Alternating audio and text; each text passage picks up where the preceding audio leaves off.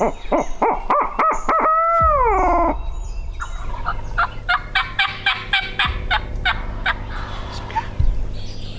is official.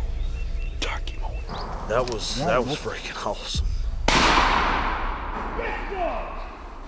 Get this on, baby. Hashtag tagged out. Oh, it feels so good. Out here in Mountville, it's a real good morning. I bet these birds gobbled probably close to 100 times. Tater rockin' season, boy.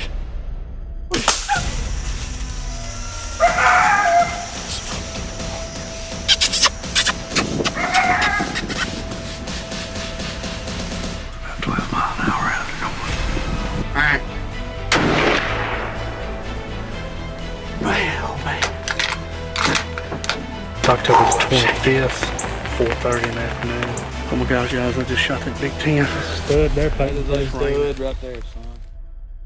Welcome to the Strut South Podcast. I'm your host, Ryan Greathouse. Today we've got a great episode. We've got Brian Grossman on. He's with Georgia Afield. He's got a podcast. He's got the Georgia Afield Facebook page and website. He puts out a lot of content dealing with a lot of stuff going on in Georgia and a lot of info that's really great for a lot of Georgians that are hunters. But he's also got a lot of content it's all great for all hunters, really. So it's going to be a really good episode with him today. But before we get into his episode, we're going to go over a little bit of house cleaning stuff.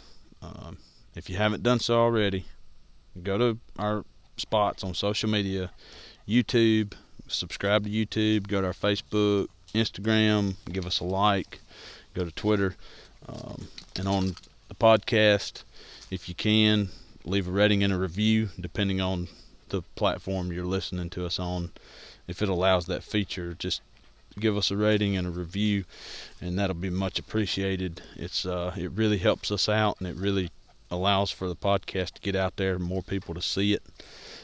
And for the ratings and reviews we do have and the listeners that we've got, man, we're really, really thankful that you guys are out there listening to us every week, and we hope at least we're bringing something worth listening to out there. So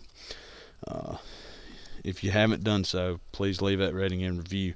Now, what next? There's one other thing. I'll be going. Justin will be too. Justin and myself, we're going to go to the Southeastern Spring Classic. I believe that's the actual name for it.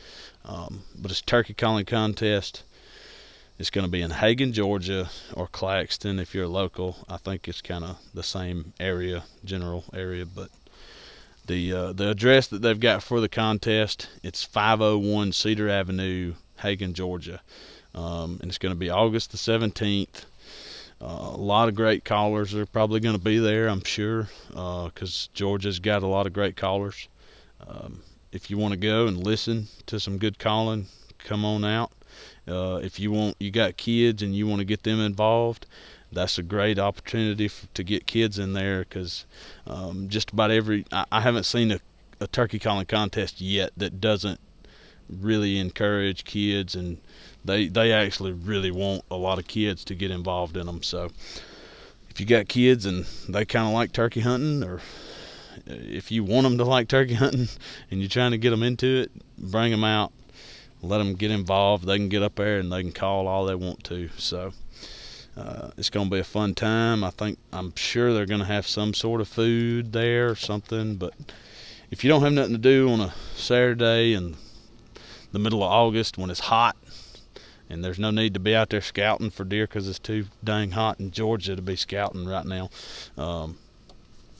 get up there and let's go do that contest, and let's listen to some great turkey calling.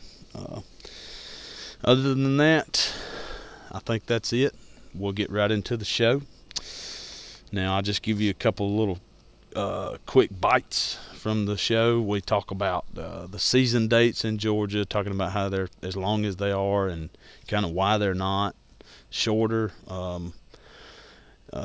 Brian also works with the QDMA, so we talk a little bit about QDMA stuff. We talk about, trying to compare to, or try not to compare to hunting celebrities, and don't kind of just try not to blow it out of proportion. I think it gets blown out of proportion sometimes with the expectations and of what deer you should shoot, what gear you should use, stuff like that. So, and other than that, most of it's kind of just hunt talk, and we kind of talk about hunting pressure and stuff like that. So we'll go ahead and get right into it. I'll quit babbling, and we'll get right on here and get Brian on the line. Hope y'all enjoy. And let me say real quick too, guys, I had a couple of issues with the audio. I don't know why, but during the editing process and the saving process, it kind of messed the audio up just a little bit. There's a few times where you can hear my voice and maybe Brian's voice overlap a couple of times. Don't know why, but it is what it is, and I just went ahead and ran it anyway. So just want to let you guys know that, and we'll get into it. All right, guys, we've got Brian Grossman on the line with us. What's up, Brian? How are you? I'm good, man. Tired. I actually just came back from playing a softball game. Me and a bunch of buddies. Every Sunday we try to get out there and play softball and just something to do and have fun. But it's rough on the body and yeah, that's what I was going to say. Right now, so. Yeah, it's awful hot for that. Yeah, it was pretty warm today. It's probably warmer today than it has been the past few times we've played, but it was still fun though. I'm gonna probably be feeling it tomorrow though. I know I am. But you were we wanted to get you on the show today to talk about, I guess, pretty much all things hunting or some things hunting, however it comes, I guess. But you've got the Georgia Afield podcast, and you also run the Facebook page on there too. And so, if you could kind of go over, what that's all about. Yeah, for years. Well, heck, since I first stumbled on the internet back in college, back in the mid '90s or whatever, I've always enjoyed messing with websites and stuff. And that's actually I'm kind of jumping back here, but I'm originally from Kentucky, and as soon as I got on the internet, first thing I want to do is figure out how I could build a website, and I started back then KentuckyHunting.com, and it was just a forum basically, and that grew over the years, and eventually ended up down here in Georgia and working for the DNR. But I kind of had that bug again to mess with a website of my own, and of course, it's everything I do is pretty much focused around hunting, so. I just decided I started GeorgiaAfield.com, and just a website where I, try to keep people up to date with things going on, across the state as far as hunting, the regulation changes or seasons and hunting tips, that kind of stuff. And then, I started getting into listening to podcasts and thought, well, that'd be pretty cool to have a podcast just focused on Georgia hunting. But I was hesitant. I'm not, honestly, I'm not real big on public speaking, that kind of thing. So I thought about it for a long time before I dove in. But heck, I decided, why not? I'll give it a try. And I just published my 8th episode today, so it's still fairly young, but I'm enjoying it. And really, a big part of it is I love to learn and learn from other guys who are better hunters than me, which is a lot. So I like getting other guys on there and just, kind of picking their brain and seeing how they do things. And so a lot of it for me is just, being able to learn myself from it, but then at the same time, put that out there for other people to learn as well. So I'm having a good time with it. Yeah, man. And, I've listened to your podcast too. I think I've listened to all of them so far. There may be one or two that I haven't listened to, but Yeah, I like it, and it's good stuff. And I think it's a great idea and a great platform for all the Georgia hunters. You've actually had several guests on yours that we've had on ours. I know you had one with Caleb Copeland, Yeah. Charlie Killmaster. A lot of great guests. You got a lot of great guests on there so far, and it's pretty good stuff. But before we get into all that good stuff, we're going to do our rapid fire Q&A. And like you said, you've listened to the show before, so you know how it kind of goes. All right. Favorite fast food? Favorite fast food? I guess Chick-fil-A, probably. Ooh, that's a great choice. Don't nobody do it better than Chick-fil-A, especially that's right. customer service. They're going to get it right at least. Their milkshake machine is always working. Yeah, you can't say that for everybody. Right. One state that you'd like to hunt? One state Georgia, that I would like to hunt. Man, there's a bunch of them, but I really want. Now I've turkey hunted Nebraska, but I'm really wanting to go back out there and deer hunt. So, yeah, a lot of deer out there in Nebraska. Favorite holiday? I'd have to say Christmas. Well, I like Christmas. All right. And I always ask this one every podcast, but I've tweaked it a little bit. It's always been favorite biscuit, but I'm going to go with favorite breakfast item. Favorite breakfast item? Probably a sausage, egg, and cheese McGriddle from McDonald's. Probably favorite breakfast item. Yeah, that's good. Yeah, that's good there.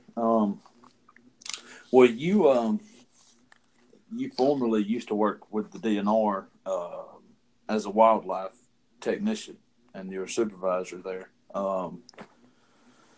So, I mean, what would the duties of a wildlife technician be? Yeah, well, and that's what brought me. I told you I was originally from Kentucky. That's what brought me down here to Georgia. I took a job originally. When I first moved down here, I took a job as a wildlife technician on Joe Kerr's wildlife management area. So, I mean, my duties were basically I oversaw that management area. So, it's anything from maintaining the buildings on the property. We did a lot of all the habitat work. We did a lot of prescribed fire out there. Spraying, planting dove fields, in some cases planting food plots and bush hogging, just all the basic duties, road maintenance, that kind of stuff, everything to just upkeep the WMA. And then after being there, I guess about a year, I was promoted to wildlife technician supervisor, or Tech 4 is what they call it. But then I was in charge of all the technicians in Region 4, which is the west central part of the state. So I oversaw the work on like Joe Kerr's and Big Laser and West Point, all the way over to Charlie Elliott and down to Okmulgee, Okie Woods, and Blanton Creek. And so I think it's about 15 WMAs there in the west central part of the state. Oh, okay. Yeah. Blanton Creek, that's actually just right down the road from where I live. Yeah. So we actually went in there this past turkey season. That's actually the first time I'd hunted Blanton Creek, and I didn't realize that it was as close as it was. I had always hunted up there at West Point Lake and what's the WMA that's beside Dixie? Oh, yeah, the Dixie Creek track. And then West Point WMA, I guess, is the other one, the big one. Which I'd always hunted those, but I was I was actually quite impressed and surprised that Blanton Creek was as nice looking as it was, and it was actually closer than all the West Point place tracks. Yeah, so, Mike does he's the technician out there, Mike Crumley, and he well, actually, I think he's the Tech 4 now, but he does a tremendous job out there at Blanton Creek, and plus it's owned by Georgia Power, so it gets a lot more timber management than some of the other WMAs. So, they do a real good job out there, and it has some great deer and turkey hunting both. Yeah, that was probably the biggest thing I noticed was it was definitely managed. It had a lot more timber management than any of the West Point, places. Yeah. And to me, that when I saw that, it screamed turkey to me. And but unfortunately, I kind of started checking it out and found out about it. It was real late in the season, so everything was kind of already dead last season. Once it got to the end, but. One thing I wanted to really talk about was now I don't know if I'm sure you've got some insight on it. I don't know exactly as far as your duties, what if you were part of it, but I've always wondered about the season dates for Georgia in particular, and I've always been kind of under the assumption, or well, not under the assumption, but I've always felt like that our season is a little bit too long. But I also like the fact that it is long. It's kind of for me, it's like a 2020, thing. Yeah. Like, so. Like, what goes into determining those season dates? And if you have an idea as to why is our season as long as it is? Now, are you talking about the deer season here now? Yeah, right, deer season. Man, yeah, that's that part of it was definitely above my pay grade as far as having any input on it. But that's made at the. Well, I think there's a deer, what they call like a deer technical committee in the DNR, where it's made up of course, Charlie Killmaster's the deer project leader. And then you have biologists from the different regions that also kind of sit in on that committee, and they make decisions, I guess, as a group. And then, of course, a lot of that has to be approved. I'm not sure if the dates are something that has to be actually go through the legislature. I know the bag limit. That's one of the reasons why the bag limit is so hard to change, is because that actually has to go through legislature to change. They can't just say, the DNR can't just change the bag limit. I'm not sure about the season dates, if that has to go through the legislature or not. But yeah, I think a lot of it's just a historical thing. I mean, it's been that way, for years and years. And, anytime you implement some kind of major change, then, that typically is going to draw a lot of complaints from folks that, just like you said, in a way you'd like to see it shorter, but at the same time you like that it's that long. Mm-hmm. And so you get a lot of backlash when you try to make major changes like that.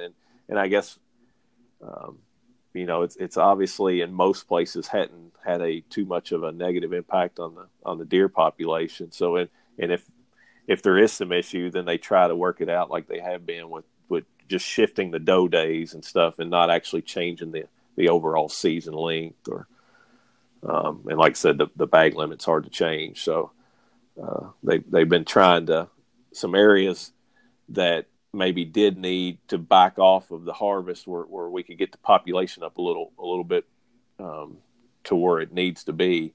They've done that through just backing off of doe days.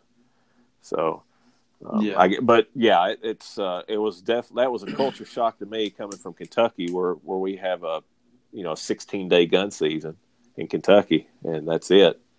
Have a very long archery season, kind of like you do down here from the first part of September through Martin Luther King Day in January. But yeah, I wasn't used to a long gun season like this, and so being primarily a bow hunter, that was definitely a culture shock to me. Yeah, and I think I don't think it's nowhere near as bad now as it used to be, say, 15, 20 years ago. Because back then, nobody bow hunt. People didn't bow hunt on the scale that they do now. But I've just always wondered as to why. Because every time I talk to anybody, I remember we did the podcast with Whitetail Legacy, and I was telling, I went on their podcast, and we were talking about how long our season was, and I told them, and they couldn't believe that it was nearly 3 months of rifle. Yeah.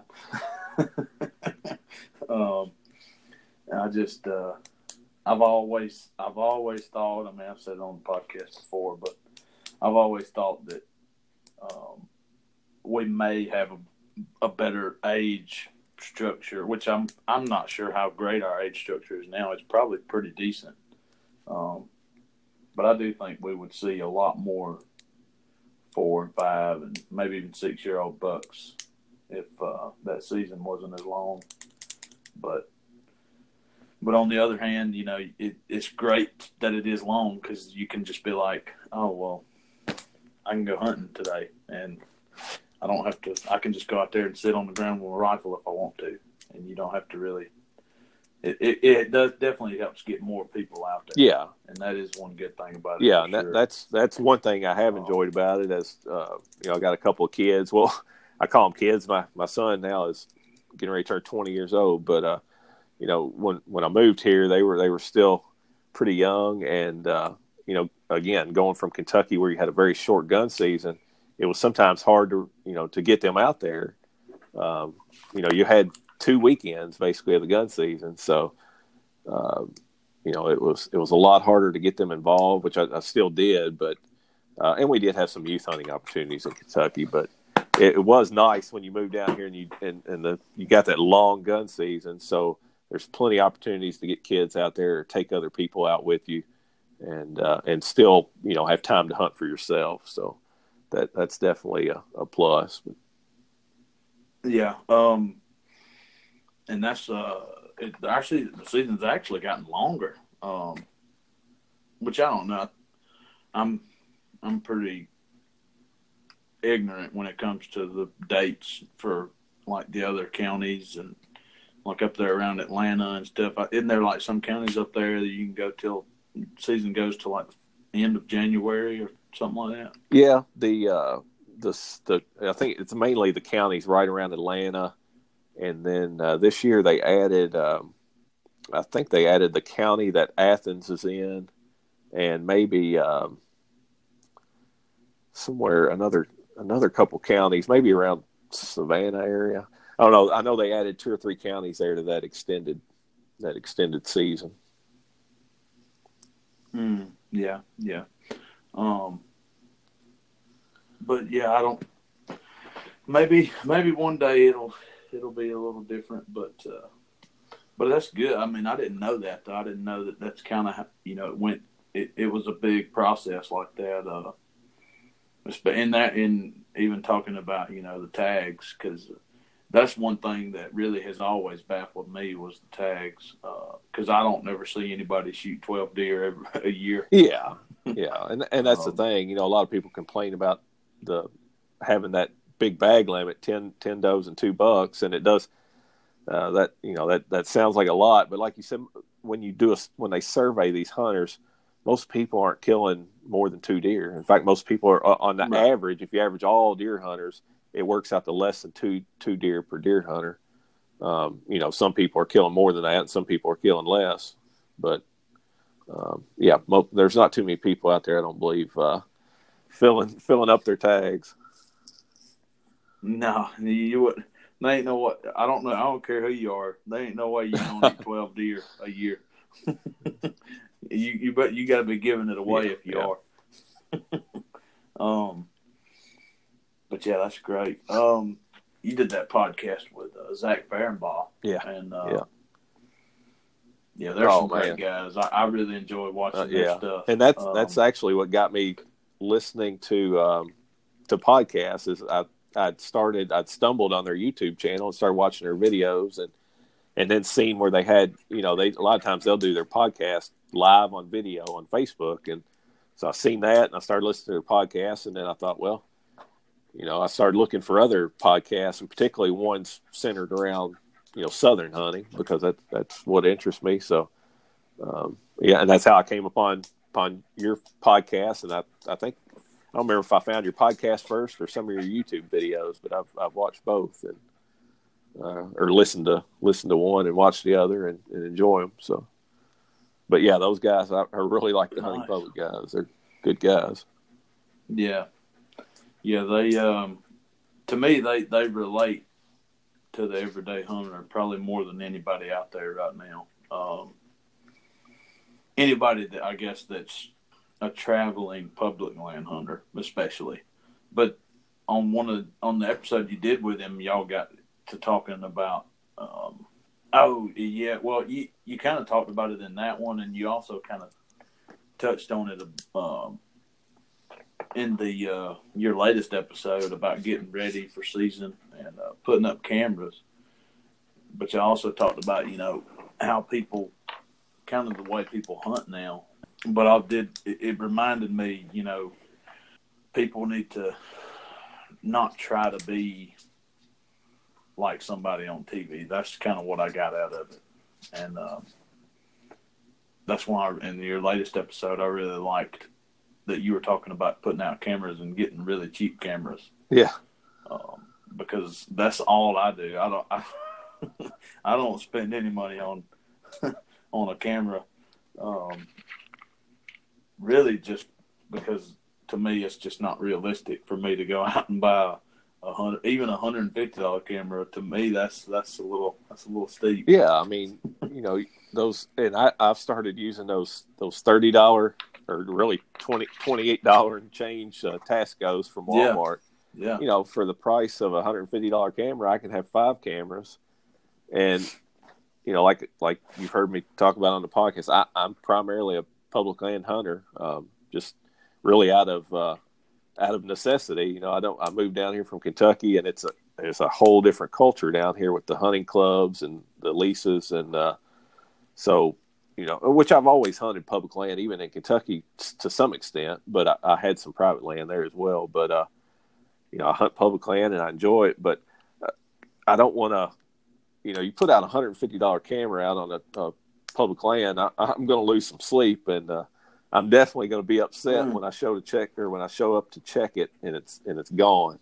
But which I'm going to be upset if my $30 Tasco is gone, but I'm not going to be near as upset as if it was a much more expensive camera. So right, and that's kind of, I guess what I'm getting at is I don't want people to get on the Outdoor Channel and see the Drurys with a Reconyx camera or Dr. Grant Woods or these big names, and you see these $500 cameras, which, I mean, no disrespect to those guys. I mean, I love their stuff and I watch all their stuff too, and I think they're great, but you don't have to have something like that. Like you can't really compare. No, absolutely not. I actually just wrote an article which we hadn't got into, but anyway, I currently work for QDMA, the Quality Deer Management Association, and I just wrote an article for them here a few weeks ago talking about. Trying to think of what the title of it was, but it was basically deer hunting on the cheap, and it was talking about that very subject. I don't want that to be a stumbling block for new hunters. You see these shows like you're talking about, and I like those shows. There's nothing wrong with watching them, and it's entertainment. But you got to realize, or at least I want new hunters to realize, you don't have to have all that stuff to go out and hunt and have a good time. You don't have to have $1,000 bow. You don't have to have $500 trail cameras. You don't have to have the latest, greatest camouflage, all that stuff. I mean, you know, what it boils down to is you need either a bow or a gun and some ammunition and your license and tags and go out and have fun on public land. And you know, all that other stuff can come in time if you choose to, but you know, hunting don't have to be a real expensive endeavor. Right. If I were gonna ask, if you wanted to go out there and you had to spend a bunch of money, I would say the number one thing you need to spend money on is what you're gonna be shooting the deer with or whatever it is you're hunting. You just, and not necessarily a bunch of money, but spend the money the right way and make sure what you're going to be using, your weapon of choice, make sure it's going to be lethal. I mean, I think that would be the number one thing to worry about spending money absolutely. on. Gosh, hang on. I lost my train of thought there for a second. Does that happen all to the you time? yet? Yeah. Yeah, I do it at least once an episode where I have to recollect myself for a few seconds. But yeah, and I agree with you though. That's a real good input there. My cameras, like I'm the same way though. I got three. I think I got three of the $28 ones. I even kind of upgraded and I bought the $38 version of the Tascos. Just because they were in Mossy Oak Bottomland, and I like Bottomland. So, but I've had, the way I look at it, especially with trail cameras, is I've had cameras from basically the $20 range all the way up to the $150 range. I've never had a Reconyx or a $500 camera, but for me, every camera I've ever had, they've all got a shelf life. They usually last about 4 or 5 years, and then that's it. Like, you're going to have to buy another one sooner or later. So yeah, and I got a couple of Moultries that, you know, are probably, I don't know, $120 to maybe $150 cameras that I got through, you know, a good deal with QDMA, but and no doubt they're the quality of the photos and videos and all that is much better than the Tasco, but you know, not so much that that's what I'm going to go out and buy a bunch of. You know, I just can't. I mean, and again, for public land, you know, those $30 Tascos will do just fine for what I want. Right. You know, and you know, speaking of public land and putting cameras out, I went just maybe what was it? I went Friday. Today we're recording this. It's a Sunday. I went Friday and checked out a piece of public.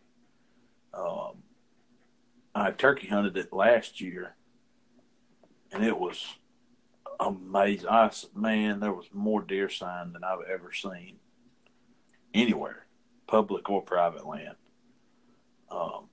I mean, it looked like, I was finding the deer trails, and it looked like somebody, you know, was going through there with a tiller. And, but that was during turkey season. So I was like, man, I need to come back in here, check this place out, put a camera in here. Well, I did that, but I waited way too long. And, this place was already really thick, like super thick. It's just a bunch of pines, and they came in maybe, I don't know, 5-6 years ago, probably a little longer than that. And they came in and thinned it out, and they've never burned it or anything since. And it is like nasty thick. And I went out there to put cameras out, and the sign that I found back during turkey season wasn't there no more because I couldn't get to where the sign was. So it was pretty tough. But I found me a pretty good spot, I think, or at least I found a decent spot to put the camera up. There wasn't really a whole lot of sign there, but it's kind of one of those things, especially since, we're kind of talking about Georgia hunting. I mean, that's kind of one of the things about Georgia is sometimes it's really hard to find that sign if it's real thick like that, because that thickness, it'll cover that sign up sometimes. Yeah, definitely. But I put my camera out, and I think we'll be good to go. Hopefully we'll. But I ain't worried about nobody stealing that one, because I don't think they're going to get to it. Yeah. That's a lot of the places I'm putting cameras. I don't worry too much about it, because I'm the same way. I'm trying to put it in either thick areas or just areas where it's a hike in there, or even started using a kayak a little bit on some places too, where I can kayak into some spots and putting them out there. And then I put them up. I always take one climbing stick with me, and I'll put them up about 10 feet or so off the ground and angle them down to whatever trail or whatever I'm putting them on, just to kind of keep them out of the line of sight. And if somebody sees them, they're gonna have to make another trip if they want to get them, unless they just happen to be carrying a climbing stick or something with them. But make them. Yeah, it's not theft proof, but I'm gonna make them work for it as much as I can. Yeah, I've never had a camera stolen from public land. I have had one stolen from private, and to me, that's even worse. Yeah. Oh yeah. And that's the only one. I've only had one stolen, and I tell you, I was tore up for probably.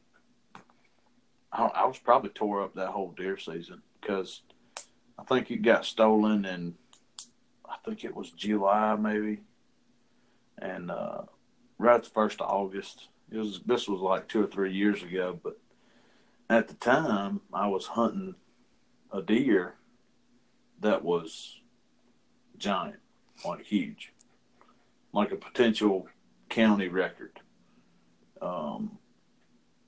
He was like 180 inches.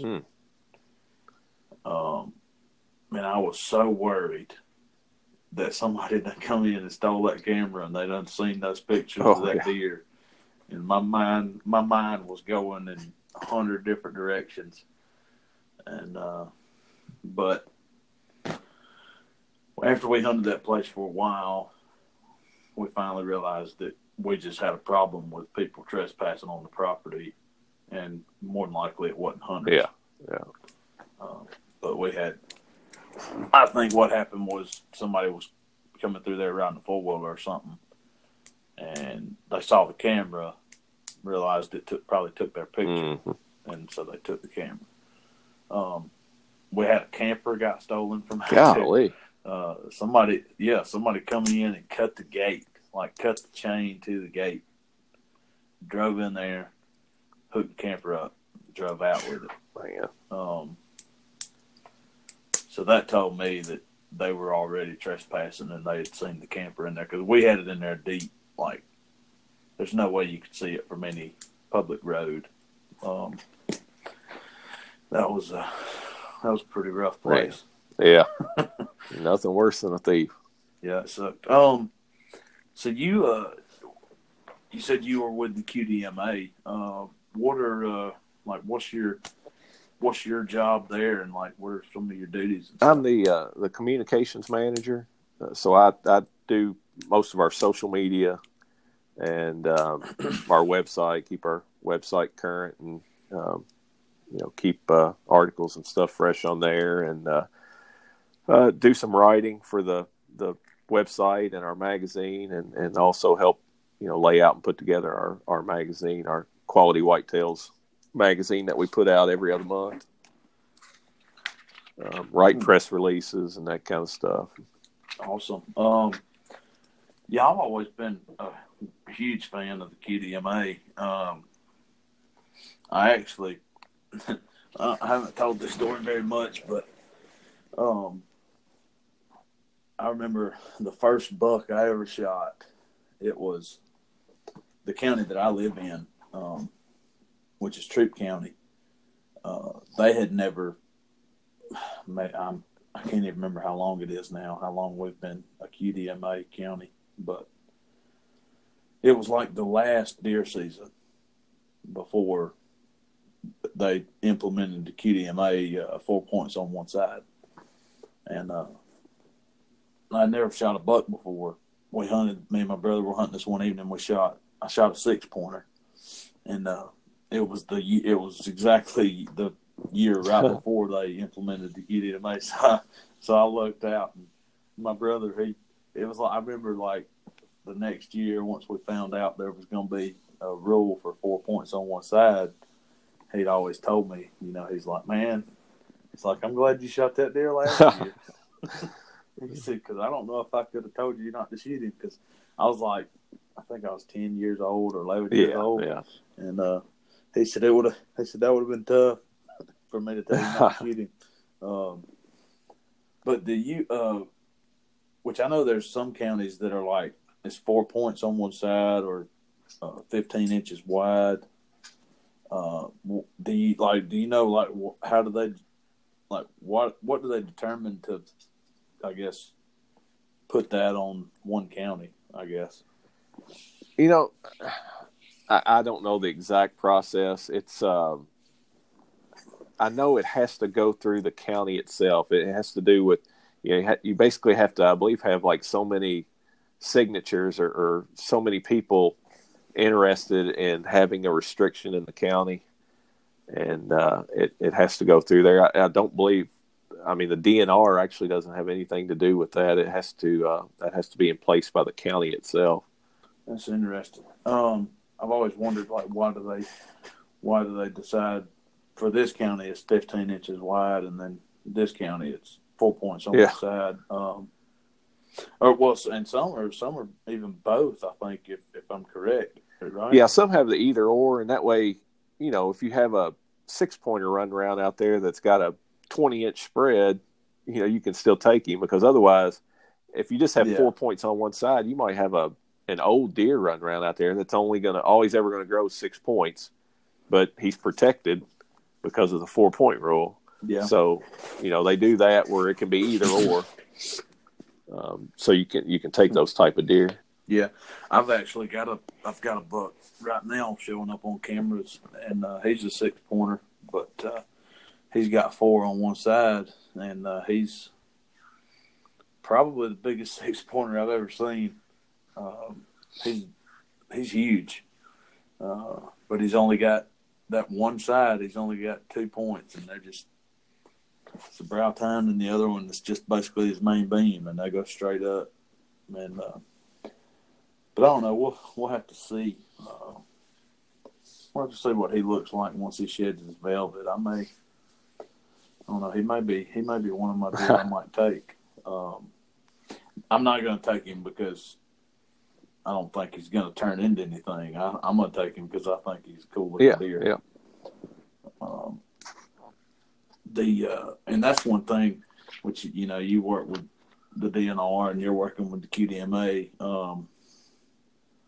That's one thing I've always kind of been a huge proponent of was, don't shoot a deer just because you don't think he's going to do anything, or don't cull deer. Basically, I hate when people say you got to get him out of the herd, because it just don't work.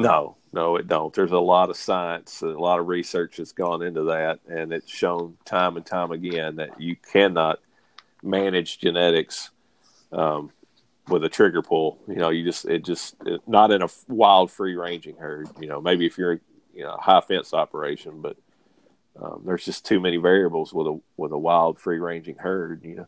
The doe is carrying at least half the genetics, so you can't look at a doe and tell whether she's carrying good or bad antler genetics, and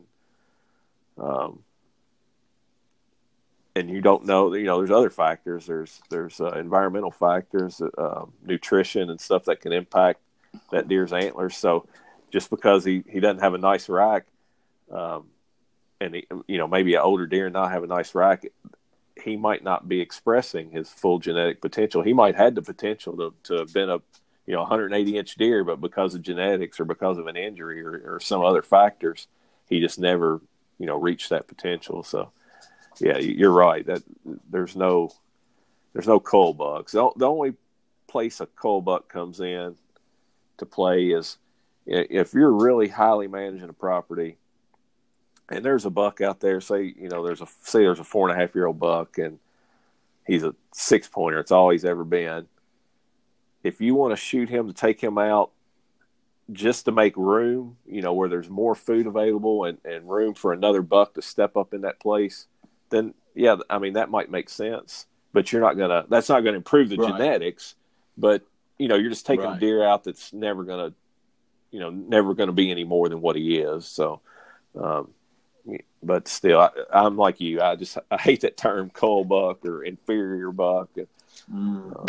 Just shoot what makes you happy. That's what it boils down to. Right. Yeah, I agree though. That's the best time and really the only time to say, all right, I'm going to take him out of the herd, but I'm not don't take him out for his rack or lack thereof, I guess. Not thinking you're going to help improve the genetics anyway. Right. If you see him out there and you're like, oh man, he's holding the rest of my deer back, they need to eat. I'd rather them eat and get what they need. Then I could see that. Yeah. But and that's one thing. And go ahead. I was gonna say, one deer, that's really a great idea if you're managing on a big scale like that, because one buck, especially a 4 or 5-year-old deer, is probably a good body size. They can eat a lot of food in 1 year. Yeah. Oh yeah. But yeah, what I was going to say? That's one thing. QDMA in the past it sometimes gets a bad rap. People have this idea that we preach. You should only be shooting mature deer, or 3.5, 4.5-year-old deer, and that's never been what we've taught. We do teach that you should harvest based on age, rather than antler score, because, to me, a 4.5-year-old deer you kill in Georgia that might be 120 inches, that's just as much of an accomplishment as some guy up in Iowa killing a 4.5-year-old that's 160, 170 inches. I mean, they're both mature bucks, right? Just as wary, just as hard to kill. If not, well, in fact, the Georgia deer may be harder to kill just because of the habitat. But so we've always based not harvest restrictions, but making your harvest decisions on age rather than antler score. But also, it's always been the main thing we preach with QDM, quality deer management, is to let most of your 1.5-year-old bucks walk. Let most of them walk. That's not saying if some kids out there, like you were talking about when you were 10, and a little yearling 4-pointer steps out there, man, let him shoot it. I mean, we've never preached to make that kid pass up a yearling buck. I mean, you let that kid have some success and kill a deer and feel that excitement, and that'll make them a hunter for life. And then after they've killed a few yearlings, then you might, okay, let's see if we can get them a 2.5-year-old and work your way up. But right. And for the guy out there that's perfectly content killing the first deer that comes in, maybe he don't have a lot of time to hunt, and he just wants to go out there and kill the first deer he sees and put it in the freezer for his family. Hey, that's, as long as he's hunting legal and ethically, then, that should be his choice. So I just wanted to clear that up, because a lot of people think that QDMA just preaches, oh, you got to, you can only kill mature bucks. And we put that information out there for the people who want to manage their deer herd, their property, for an older age structure. If you want to do that, we try to provide that information, but we're not saying you have to do that or everybody has to hunt this way. Right. And I agree. I think I love the QDMA though. I mean, I think it's awesome. Back then when I was a kid, and that was kind of the biggest thing, as far as on a local level, that, I think that was really the biggest thing, and probably still is today. People they think, oh, well, what if I get a 20-inch wide 6-pointer, and he don't have 4 points on one side, and that's what the regulation is in my county. Like that's kind of, I mean, now granted, there's really probably not hardly that many 20-inch wide 6-pointers running around, but I mean, it is possible, and I have seen some, that size, but that's probably, I think, maybe the biggest gripe that I've ever heard about, QDMA regulation counties, I guess. Yeah, and that's, I mean, if you look across the country, different states have different types of regulations like that, and in most cases, what they're doing is, these biologists are looking at years and years of data of bucks harvested, and particularly yearling bucks, and they're saying, okay, how many points on average do our yearling bucks have, or how many, or what's the average spread of our yearling bucks, and they make these decisions.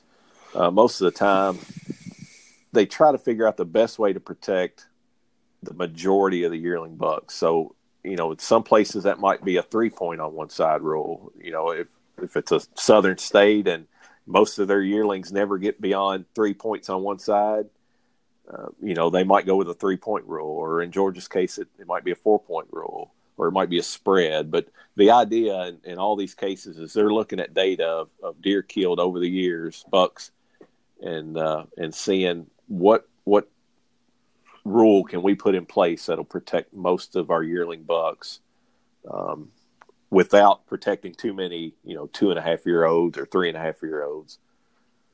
So that's kind of the thought. That's why you have so many different kind of regulations, in different states and different areas of states. Yeah, that's pretty good there. Yeah, that's interesting. That makes sense. Another thing, I was thinking about this.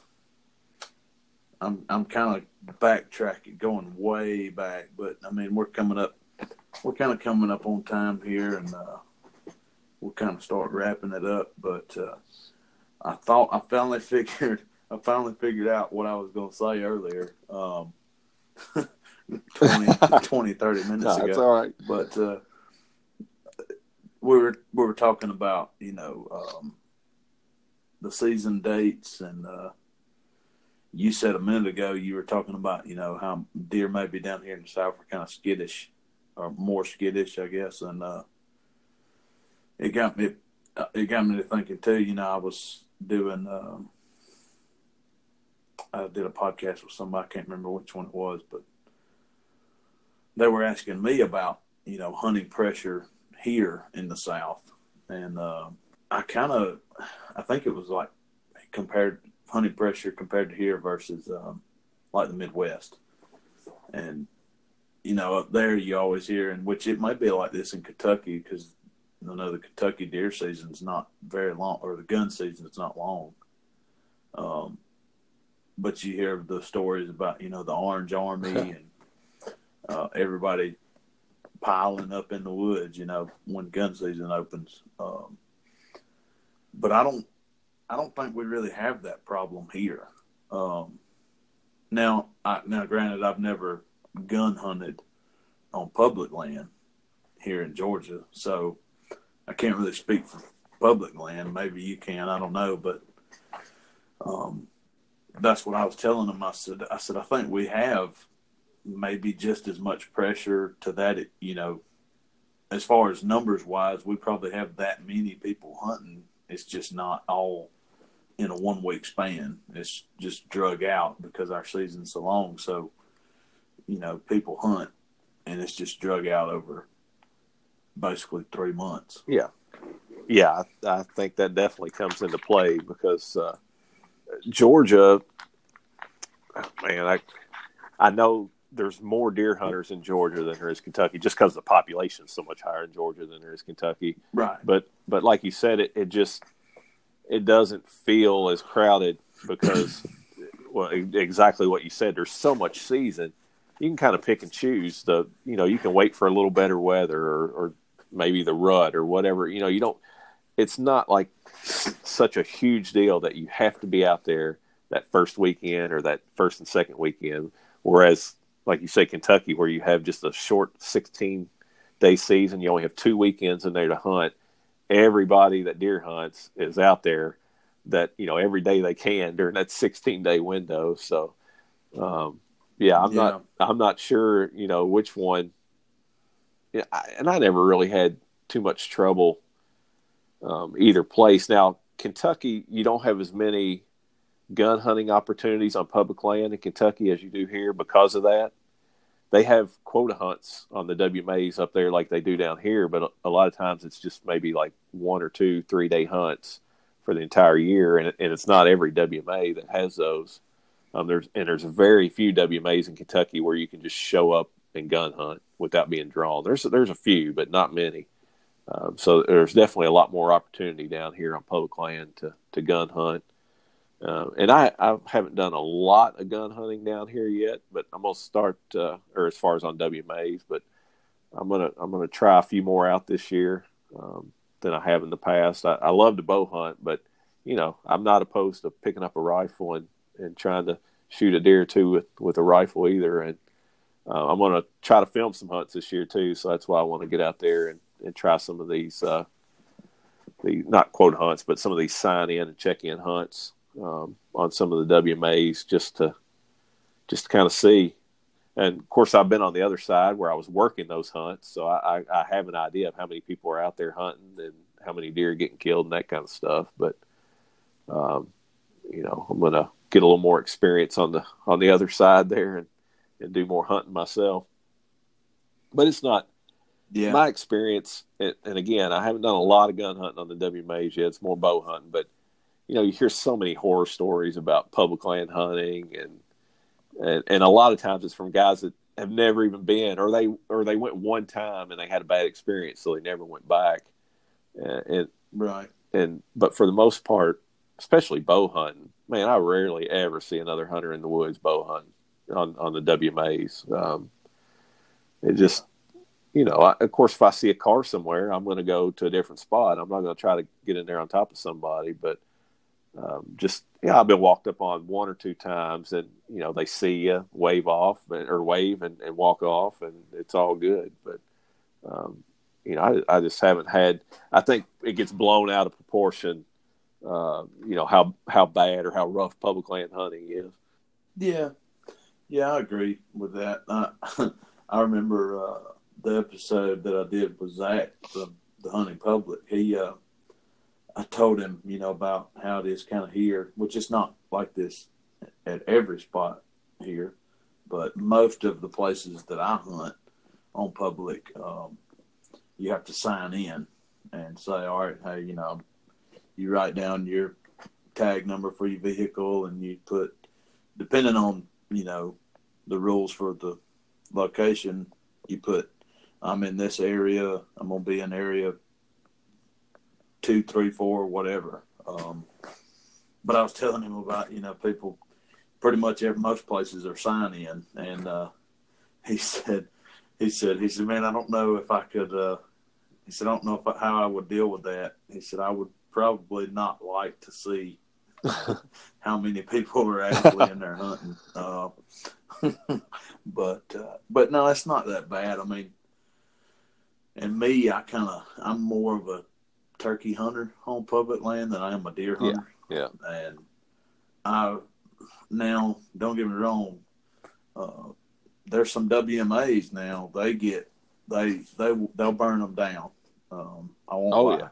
Yeah, turkey hunting is a whole different ballgame. Especially for turkeys on the WMAs. But there's some places that you can find around West Point Lake that, now people hunt them a lot, but it's very rare for me to actually see somebody in there while I'm hunting. I've been hunting that public land around the West Point Lake area for at least 12 years now, and I can count on one hand how many times I've seen somebody in the woods while I was in there. So do you have do you got cameras out or stuff like that? I mean, have you even gotten to a point where you've checked cameras or Yeah, anything like that? I've checked a few. I had 4 cameras out on Big Laser Creek WMA that I put back in put out in June, and I just checked them here recently, and then actually pulled them out because I seen what I need to see, and I've moved them to some different spots in different areas. So I still have some out that haven't been out as long that I haven't checked, and I can't decide. I'm kind of I don't want to. I hate to get in there too much. I don't want to get in there and mess up a spot. So a couple of them I might not even check till deer season actually opens. I might wait till basically the first time I hunt it, just go in there and pull the cameras then. But I don't know. I'll probably still get out and check 1 or 2 here before the season starts. But yeah, I've been running several, and I haven't. I can't say I've came across any monsters yet, but I've seen a couple respectable bucks that I would definitely put an arrow in if given the chance. So, well, I definitely wouldn't want you to disclose any information as far as location or nothing like that. So, yeah. So, yeah, I was just trying to, maybe trying to see if you had a pretty good idea of maybe what you were going to do on opening day, which we only got, 3 more weeks or 4 more weeks? About 4 weeks, yeah. About 4 weeks. So yeah, I'm ready to get out there and get rolling. Oh yeah, definitely. One thing I will say right before, we're right at an hour. We'll go ahead and get ready to end it. But one thing I will say is, I kind of do believe, we're talking about getting ready and checking cameras and stuff like that, which now, I would say now is kind of the time, if you have been putting out feed or, checking your cameras on public or on private, putting feed out, now's kind of the time that you might want to back off a little bit from checking them regularly, or however long you're taking to check a camera, maybe 2 weeks or something like that. But I would say now's kind of the time you want to maybe back off a little bit, because you only got a month left, basically. Yeah, I would definitely agree to that, because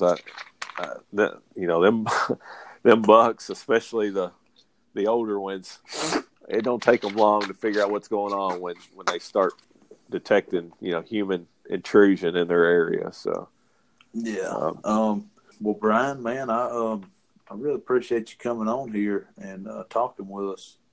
I enjoyed it.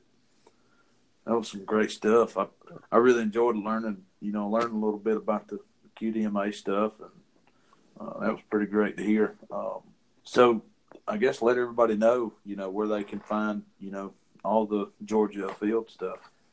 Yeah, kind of the main hub is the website, georgiafield.com. From there, you can find our podcast. It's right there on the main menu. And there's a page called Start, or it just says Start Here.